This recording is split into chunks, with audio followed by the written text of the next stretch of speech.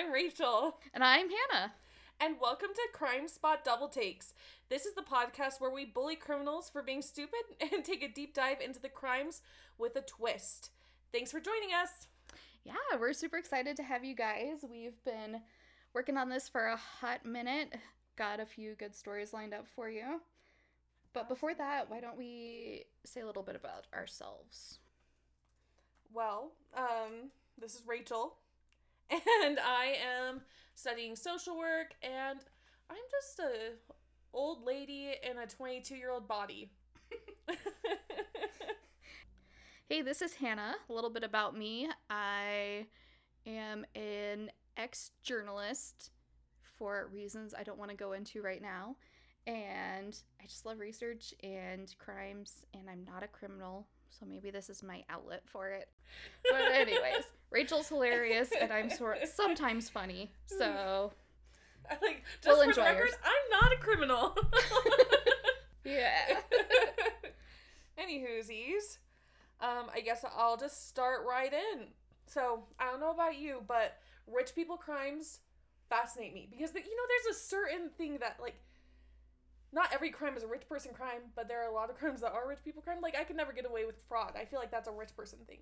Yeah. But one of the most, rich person things I have ever heard of is, hitman.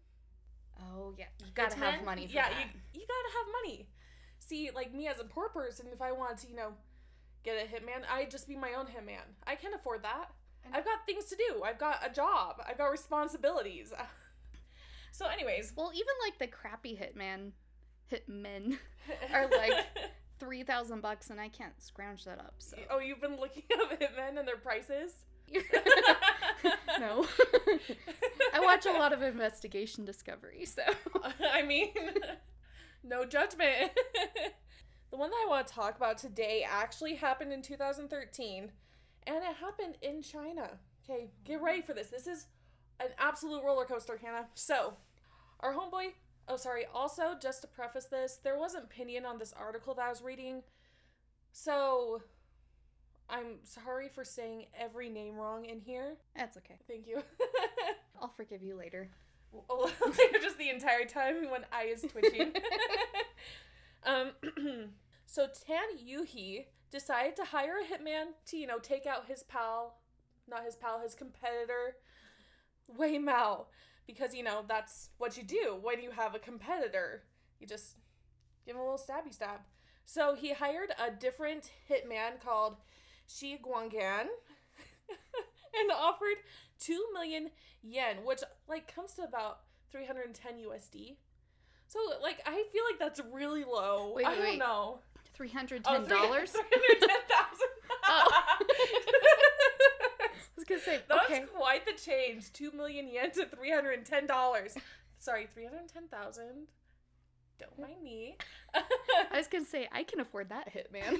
Sign me up. Worst hitman ever. So, our boy Xie was that's cool and I like getting paid, but I could just hire another hitman to do the deed, right? And pay him less. So I was like, well, that was, that's fine. You do you, Xie. So he hires our boy Mo.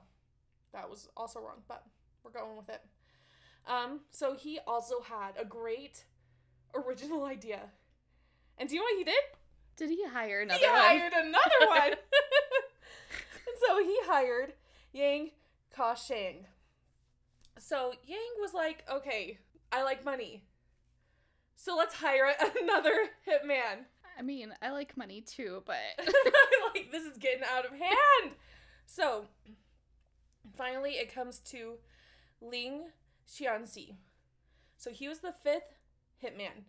And so he kind of cracks me up. He apparently figured out the original cost and how it, got less and less until it came to him. So he told the target to fake his own death. So he could just get away with the crime or get the money, and then the man would still survive, which I don't know why you're a hitman. I guess hitman have feelings too, right? Or maybe he was just the laziest hitman. Okay, maybe. They're all a level of lazy, but he's Lazy. Wait. Okay, how much was he paid? Oh, it doesn't even say. Oh, I was gonna say if he was just paid like $50, I wouldn't risk going to prison for that. So maybe that was it. Well, because of our boy, it went through, the chains, and the police found out about it. So all 5 hitmen and the original man who ordered the hit all were sent to prison. Nice. I'm kind of curious. Is there how do you know other hitmen? Maybe it's like an underground hitman convention, y'all hang out together? Or they have a social club or something. A hitman social club. I support that. Yeah. I'm gonna make this way cooler. Support that, I promise. I'm gonna make this way cooler in my mind than it actually is. Like a speakeasy setup. Oh, gotcha. Oh, like in Black Panther? Yeah. Yeah, when they go to in the beginning when they go to the club, you know what I'm talking about? Yeah. Yeah, see. I don't think that's what it is, but no, I think it's much more lame. Like somebody just hanging out in a really trashy apartment, and then 3 other guys come in. They're like, "Oh, let's all be hitmen," and they're like, "Cool." I don't know. Would you be living in a trashy? Well, okay. Here's my question. Okay. Have they been hitmen before? Because if they have, they've already made some dough. But if they haven't, are they just really desperate? I feel like the man at the top probably, because he was the first choice. He's got to do some hits, right? Yeah. But maybe as it went down, their hitting experience has also gone down. Their hitting experience. So, I don't know. Did they ask for resumes? Is there documentation of this? Because I'd really like to see the resume. Yeah, how does this work? See? Rich people crimes. What am I... Huh. But, is that, knowledge you inherit when you become rich? How does one even get into that? You get $1 million. They're like, listen, here's the list of approved hitmen for the rich. Or is it something they're born with? Right. Maybe it's Maybelline. Maybe it's hitmen. So, there's that. I just think it's funny that I went through 5 men and they all got arrested. Yeah, what doinks? You're welcome for that term. I'm sorry. What doinks? It's my professional opinion. I don't know what I'm even a professional of, but there you go. I don't know either, but with that language, you're probably pretty high up in the ranks. Of a 50s mafia. Maybe even 20s. I don't know. You were probably a part of the Sharks and West Side Story. That's what you said. What a doink. Going to a rumble. Nah, I'm not even cool enough for that. Any whoosies. Sandwiched between our stupid criminals segments, which, granted, they're all stupid. Most crimes are, in fact, stupid. Yeah, which is not to say that the people doing them are inherently dumb, but what they did sure was. Yeah. Could have used a little bit more thought. Maybe, I don't know, not committing crimes. I don't know, maybe. I don't know. Anyways, okay. Back into it. So, have you ever heard of the Excedrin murders? No. Okay. You are in for a treat. Sweet. All right, so before I hop into it, I'm just going to list out my sources that I used for this. Well, most of my sources. I'll have a complete list in the show notes. For this story, I used History.com, Murderpedia, People, New York Times, LA Times, New York Daily News, ABC News, CBS News, and In Plain Sight. That's where I got all this information from. If it's wrong, I tried. Blame them. So, let's dive into it. The Excedrin murders happened in Seattle, Washington in the mid-80s. Just to back up and give some context to this, on July 11th, 1986, Susan Snow, who was a 40-year-old Auburn bank manager, which is just a small town near Seattle, she woke up at 6. She took 2 extra-strength Excedrin that morning. As was her routine, she walked into the kitchen every morning, popped a couple of Excedrin for the caffeine kick, which I hadn't really ever thought of doing for some reason. No. Yeah, both she and her husband like to do that for the little boost. I prefer coffee, but, whatever floats your boat. She wished her daughter Haley good morning. She was a 15-year-old. And then she went to take a shower. Her husband, Paul Webb King, who was a trucker, had taken the 2 Excedrin, kissed his wife goodbye, and left for work. The two actually had just gotten married a few months before. This was Susan's 3rd marriage, but she'd had a couple of rough marriages before that were kind of abusive. So she was really happy in this marriage. Everyone at the time said that, they were just madly in love. So everything seemed really well. She had a good job. Life was going well. All's well. About 6:30, Sue's daughter, Haley, was looking for her mom. It was a little later than she expected to see her, so she went up to the bathroom and she found her collapsed on the floor. Sue was unresponsive and had a very faint pulse. So they called the ambulance, took Sue to the hospital, but she died later that day. Really sad. Really sad, but also weird. Like, what's going on? Yeah. She's 40 years old, seems healthy. So, because this was an unexpected death, an autopsy was conducted. That's pretty typical with any scenario like this. Now, during the autopsy, the hero of our story, Janet Miller, who is the assistant medical examiner, noticed something unusual. She could smell something like bitter almonds when she was performing the autopsy. Now, do you know what that indicates? No. So, bitter almond smell typically indicates to a coroner, not just generally, but like to a coroner, it indicates that cyanide poisoning took place. Stop it. Yeah. They ordered a special toxicology report on Susan's blood and found that she died from acute cyanide poisoning. Now, Susan was a really sweet person, didn't seem to have any enemies, so police were stumped. So they start looking initially for the source. They took her husband Paul in for questioning to see if there was anything there on his end, that maybe something suspicious had come up, but they weren't finding anything.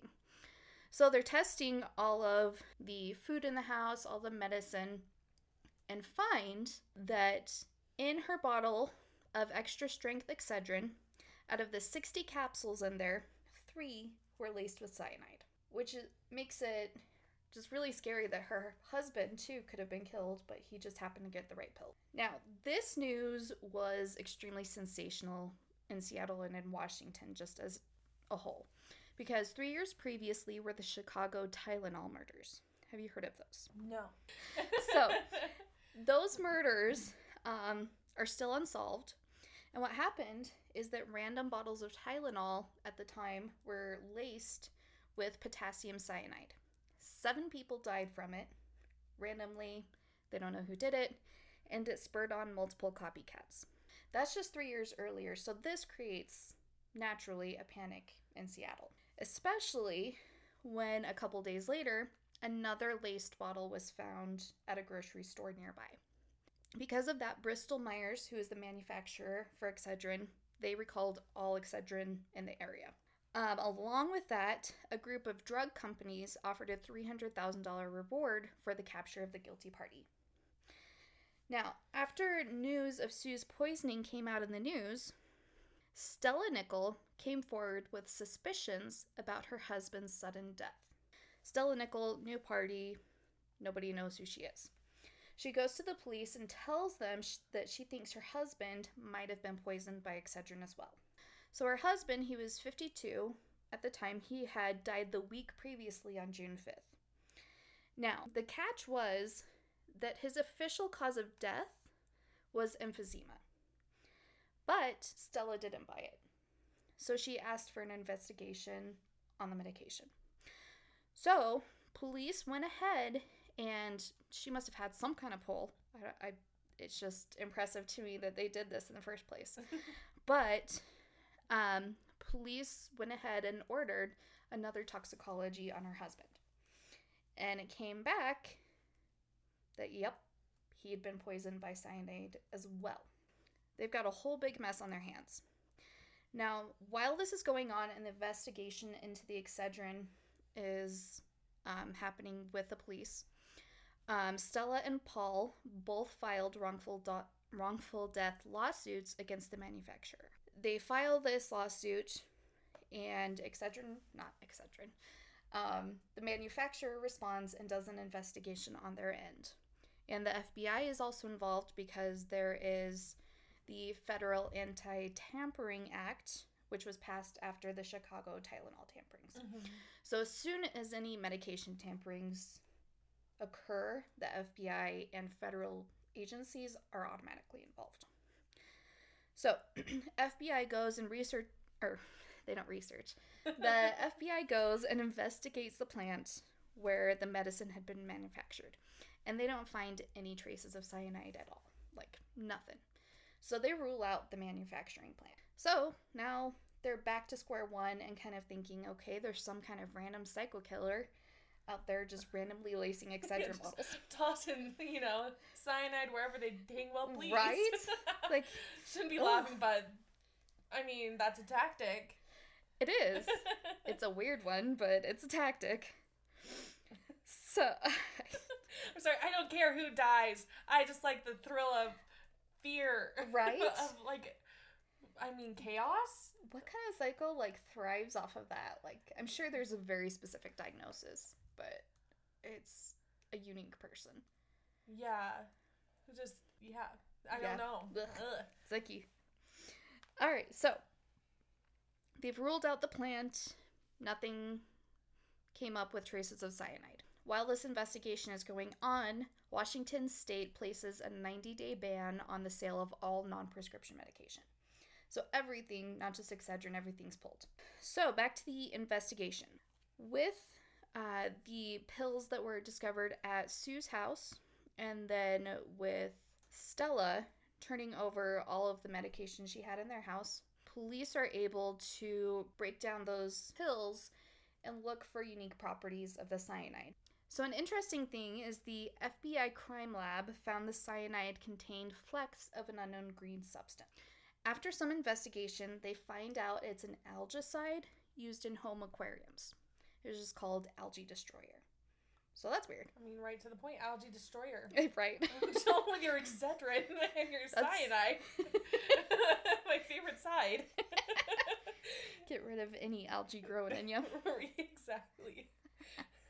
Sorry, this murder was really looking out for you. I'm just kidding about that. I know. So I just want to make that very clear. Rachel's eyes got huge as soon as she realized what she said. She's like, wait, no. I don't approve of any sort of murder. Thank you very much. I'm glad that's on the record. I was concerned. You can quote me on that as we're doing a pod, Anyways. Quote Rachel. All right. So, since the manufacturer was ruled out, investigators turned to the families to see if anything was going on there. Now, there was seemingly no connection between Sue and Bruce, so they didn't think that each of them were targeted. So, in the investigation, they asked both Paul and Stella to take polygraphs. Now, polygraphs are controversial. They're not allowed in court as evidence because, those results can be skewed. However, they're useful tools for police just to see if somebody's going to cooperate or stuff like that. So Paul agreed to take the polygraph. He passed just fine. Stella didn't, but that doesn't necessarily indicate guilt. Her lawyer just said that she was too shaken up by everything going on and didn't want to go through something else. They're looking at the spouses, not really finding anything yet. Now, back to the investigation of the medicine itself. The FBI has found that 5 total bottles in the entire Seattle area were contaminated. Now, they tested over 100,000 Excedrin bottles, so they were getting really into it. Only found 5. The interesting thing is that Stella somehow had 2 of those 5 bottles. Also, she claimed that she bought each of them at 2 different locations at 2 different times in Seattle. She just randomly happened to have 2 bottles of the 5 tainted ones. Okay, Stella, gotta keep it stocked, do we? Right? Also, the stats of that happening are slim to none. They're little baby stats. Yeah. Okay. Stella's looking pretty... Stella's looking No, sus. she's looking suspicious. Little Stella. But that's all they have. So they start researching Stella. Researching, like this is a research paper. They start investigating Stella. And the circumstantial evidence starts coming in. So they discover that Stella had taken out a $76,000 life insurance policy on Bruce shortly before he died. Now here's the catch. With this life insurance policy, she was going to get an additional $100,000 if his death was ruled as an accident. Now, if you remember initially, Bruce's death was ruled natural causes due to emphysema. So, police suspect that she drew attention to her husband's death so she can get that payout. Stella. Stella. Oh my gosh. Girl. Stella's dead to me. I felt bad for about 2 seconds. But I don't know yet, so my suspicion is clear, though. Yeah. Anyways. Keep in mind, it's still just circumstantial evidence. Mm-hmm. Now, they did notice that on the policy, the new policy, at least 2 of Bruce's signatures on there were forged. Stella! Stop. All right, so another thing that was interesting is that even before Sue Snow's death occurred, Stella was insisting to police and to medical examiners that her husband's death, that something was fishy with it. So she kept insisting that they look into it some more. Maybe you could suspect something was up just because it's so sudden. Grief takes different turns, but it was a little funky to them. Now, they couldn't find concrete evidence that she had bought or used cyanide. So they've got these pieces, but that's it. They suspect her, but they can't charge her. Let's pause and take a look at who is Stella Nickell. So Stella grew up poor in Colton, Oregon. Her family was very poor. They didn't have a lot growing up. Maybe because of that or in spite of her circumstances, she became pregnant at 16 with her daughter, Cynthia. Shortly after she gave birth to Cynthia, she moved to Cali shortly after, where she married, and she had her second daughter. So she is really young. 2 daughters. Youths. Yep, those youths. those youths. Have you seen New Girl? Yeah, absolutely. I feel like my spirit animal is Schmidt. Yeah. Man, what a good guy. I feel like you have to be careful with that, but yeah. Well, I mean, like, good is, yeah, it's He's hilarious. Yeah, he's a character, that's for sure. As are you. Thank you. You're welcome. Stella is in Cali with her 2 daughters, where she's married. She has a rough marriage, and during this, I'm not sure if this occurred while she was married or after her marriage. She was convicted for fraud in 1968, where she spent 2 months in jail for that. Shortly after, in that same year, in the next year, she was charged with abuse for beating Cynthia with a curtain rod. And for that, she was just ordered to counseling. 2 years after that, in 1971, she was convicted for forgery. So, petty crimes with some abuse peppered in there, but nothing that would, indicate murder. Mm-hmm. Still, she's kind of rough. She liked to party and drink a lot. Had kind of a crazy lifestyle. She was at bars a lot.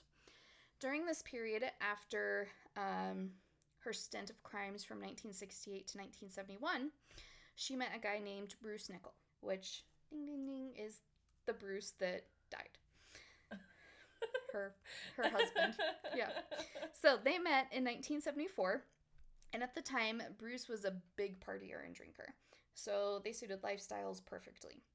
So they got married in 1976, and shortly after they were married, Bruce entered rehab and he quit his drinking. Which, good on Bruce. That's really hard to do. That's a hard thing. Way to go, Bruce. Yeah. Stella, though, wasn't a fan. So she was really frustrated because she still wanted to go out and party and go to bars all the time, and she thought that Bruce was just boring. So, she was frustrated in her marriage. They didn't make a lot of money, so they were living in a trailer. And this is my favorite thing. And it's rude, I'm sorry, but it's just a quote I found. Her neighbor at this point called Stella a washed up honky-tonk girl. Which I feel like... That is quite the insult. Right? Have you seen the... It's like a Facebook like fight between old ladies about stealing a broccoli casserole recipe. No. Oh.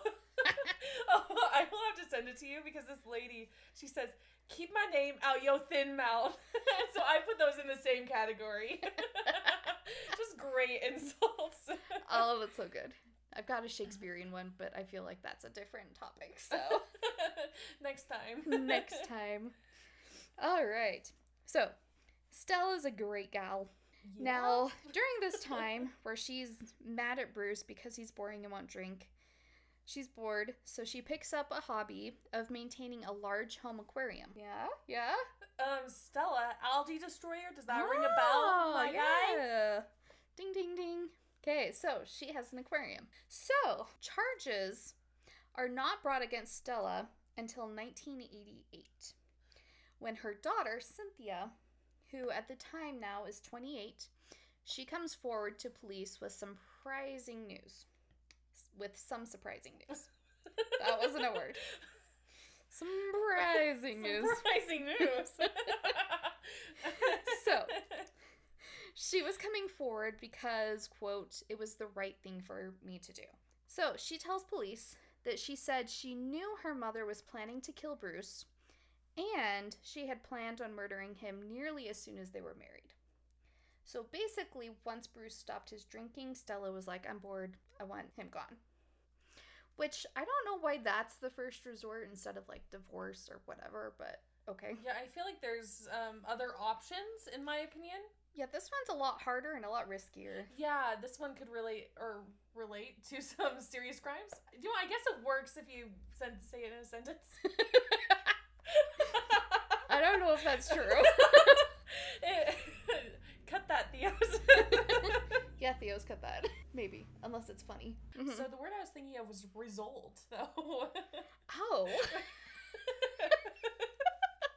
It came to me. So anyways, but I don't know. That wasn't the same thing as what you said. Relate.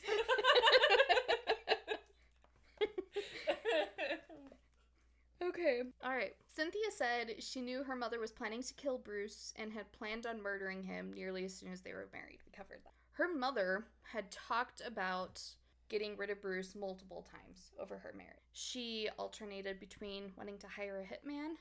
Hey, we're topical. Oh my goodness.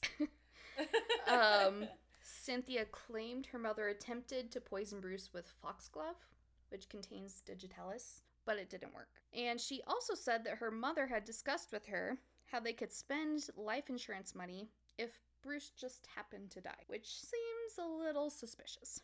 Yeah, it's really getting there. Mm-hmm. She goes forward to the police. Because of her testimony, police immediately arrest Stella. Now, Stella claims that Cynthia is just saying this because she wanted to collect that reward money that was offered way back at the beginning. Remember that $300? Oh, $300,000. That was your story. Yeah. So Stella claims that Cynthia just wanted the money, so she threw her mother under the bus. Now, after they arrested Stella, they discovered also that she had borrowed from the library but never returned the book called Human Poisoning. And they also found her fingerprints over multiple books all about cyanide. So she's all over the cyanide books, right? I feel like that shouldn't be allowed in a public... Well, I mean, public libraries are for everybody, but that's scary that people can just pick up a murder book. It's true. A poison book. To be fair, what are we doing? Okay. Yeah. I mean, you're not wrong. At least I use my laptop and not leave my feet. No, they can trace your data. Anyways, I'm gonna get arrested for just research.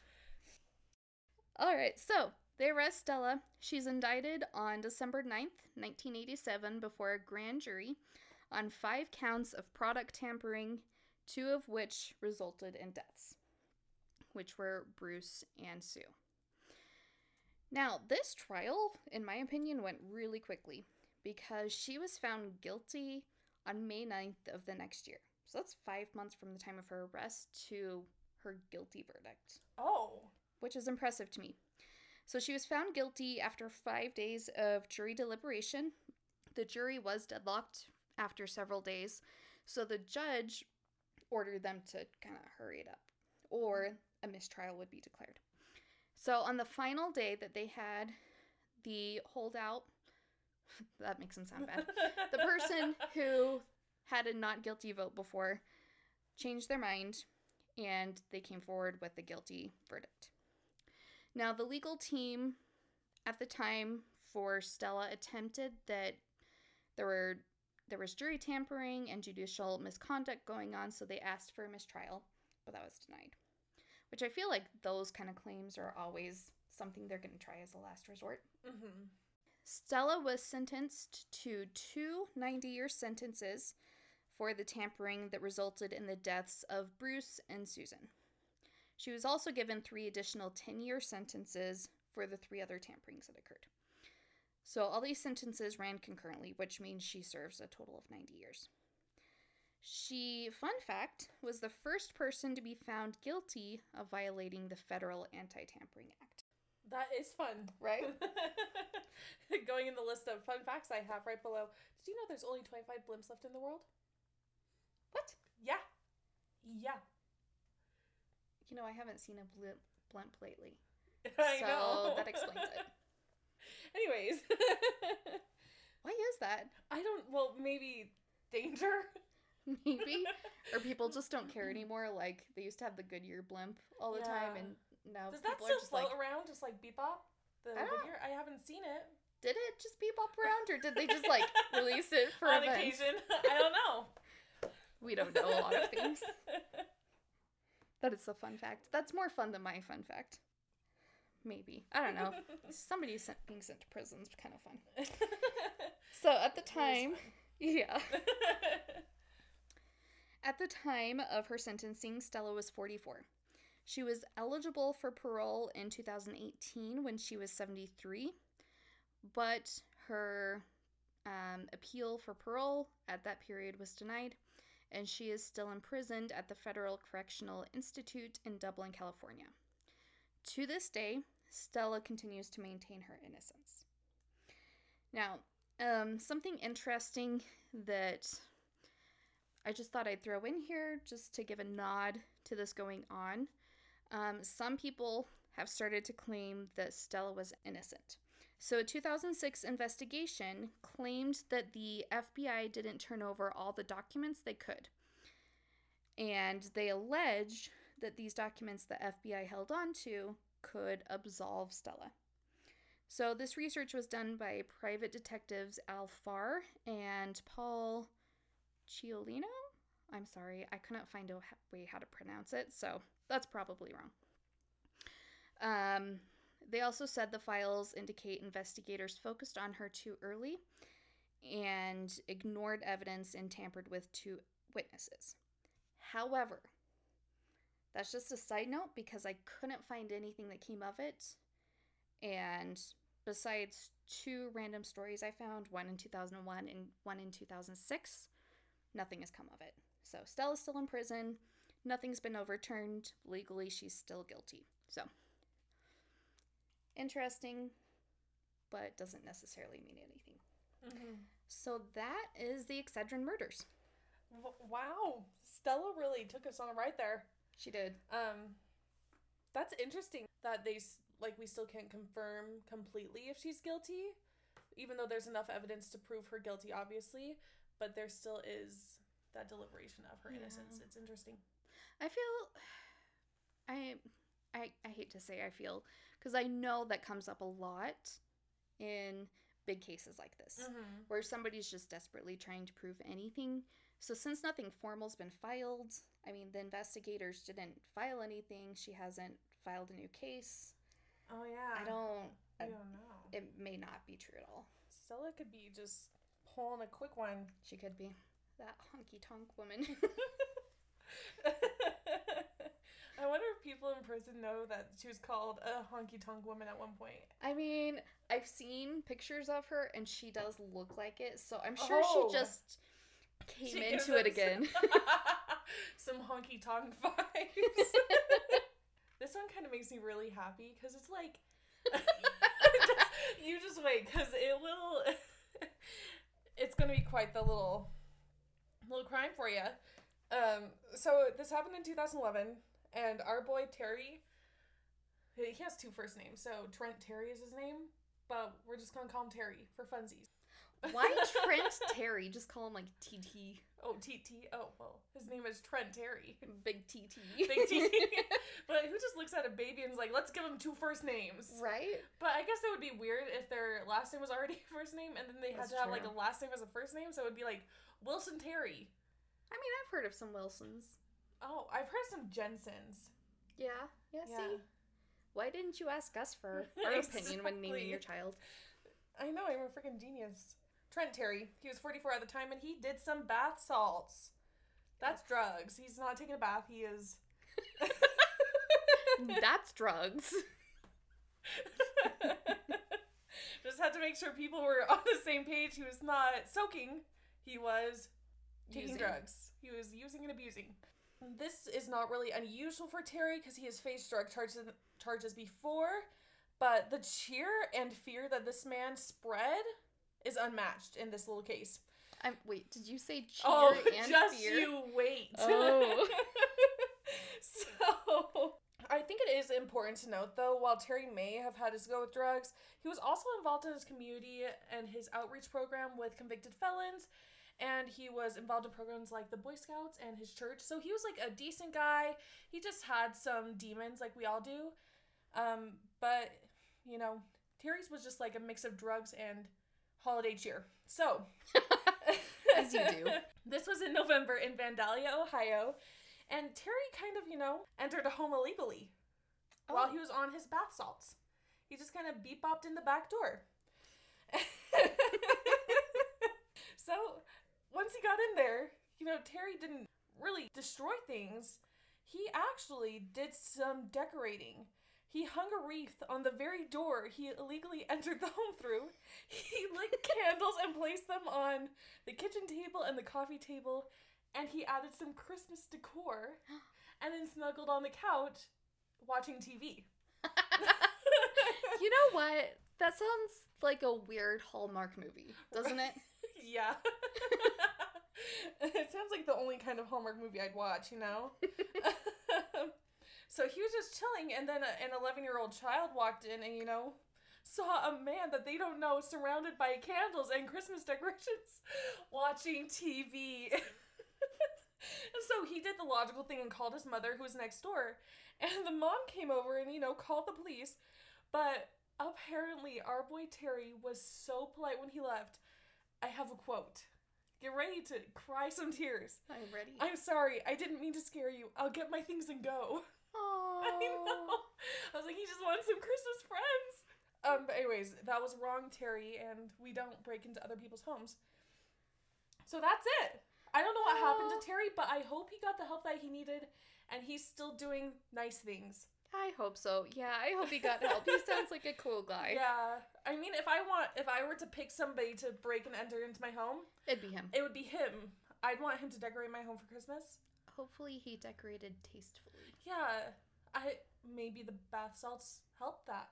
Maybe. Don't try it at home, Don't kids. try it, please. Please don't. If you're not decorating tastefully, don't turn to bath salts to help. Yeah. Pinterest is a thing. I'm just imagining, you know, like the Dare Squad. Pinterest, not bath salts. Did you do Dare? Is that a thing for you? Yeah. Okay. So, Pinterest, not bath salts. I get that on a t-shirt, actually. Oh, I can see it, but it's like, it's gotta be Pinteresty, though. Oh, yeah. Oh, yeah. Oh, I've got an image. Anyways. Well, thanks for that fun story. Oh, Terry sounds amazing. I know. Good luck, Terry. Yeah, good luck. All right. Well, that's all the stories we've got for you today. Anything else you want to add, Rachel? No. Okay. All right. Well, thank you for joining us today. This is our first foray into the podcasting world, but we will be publishing every 2 weeks. So keep an eye out for that. You can like and subscribe to us on anywhere you listen to podcasts, Spotify, Google Podcast.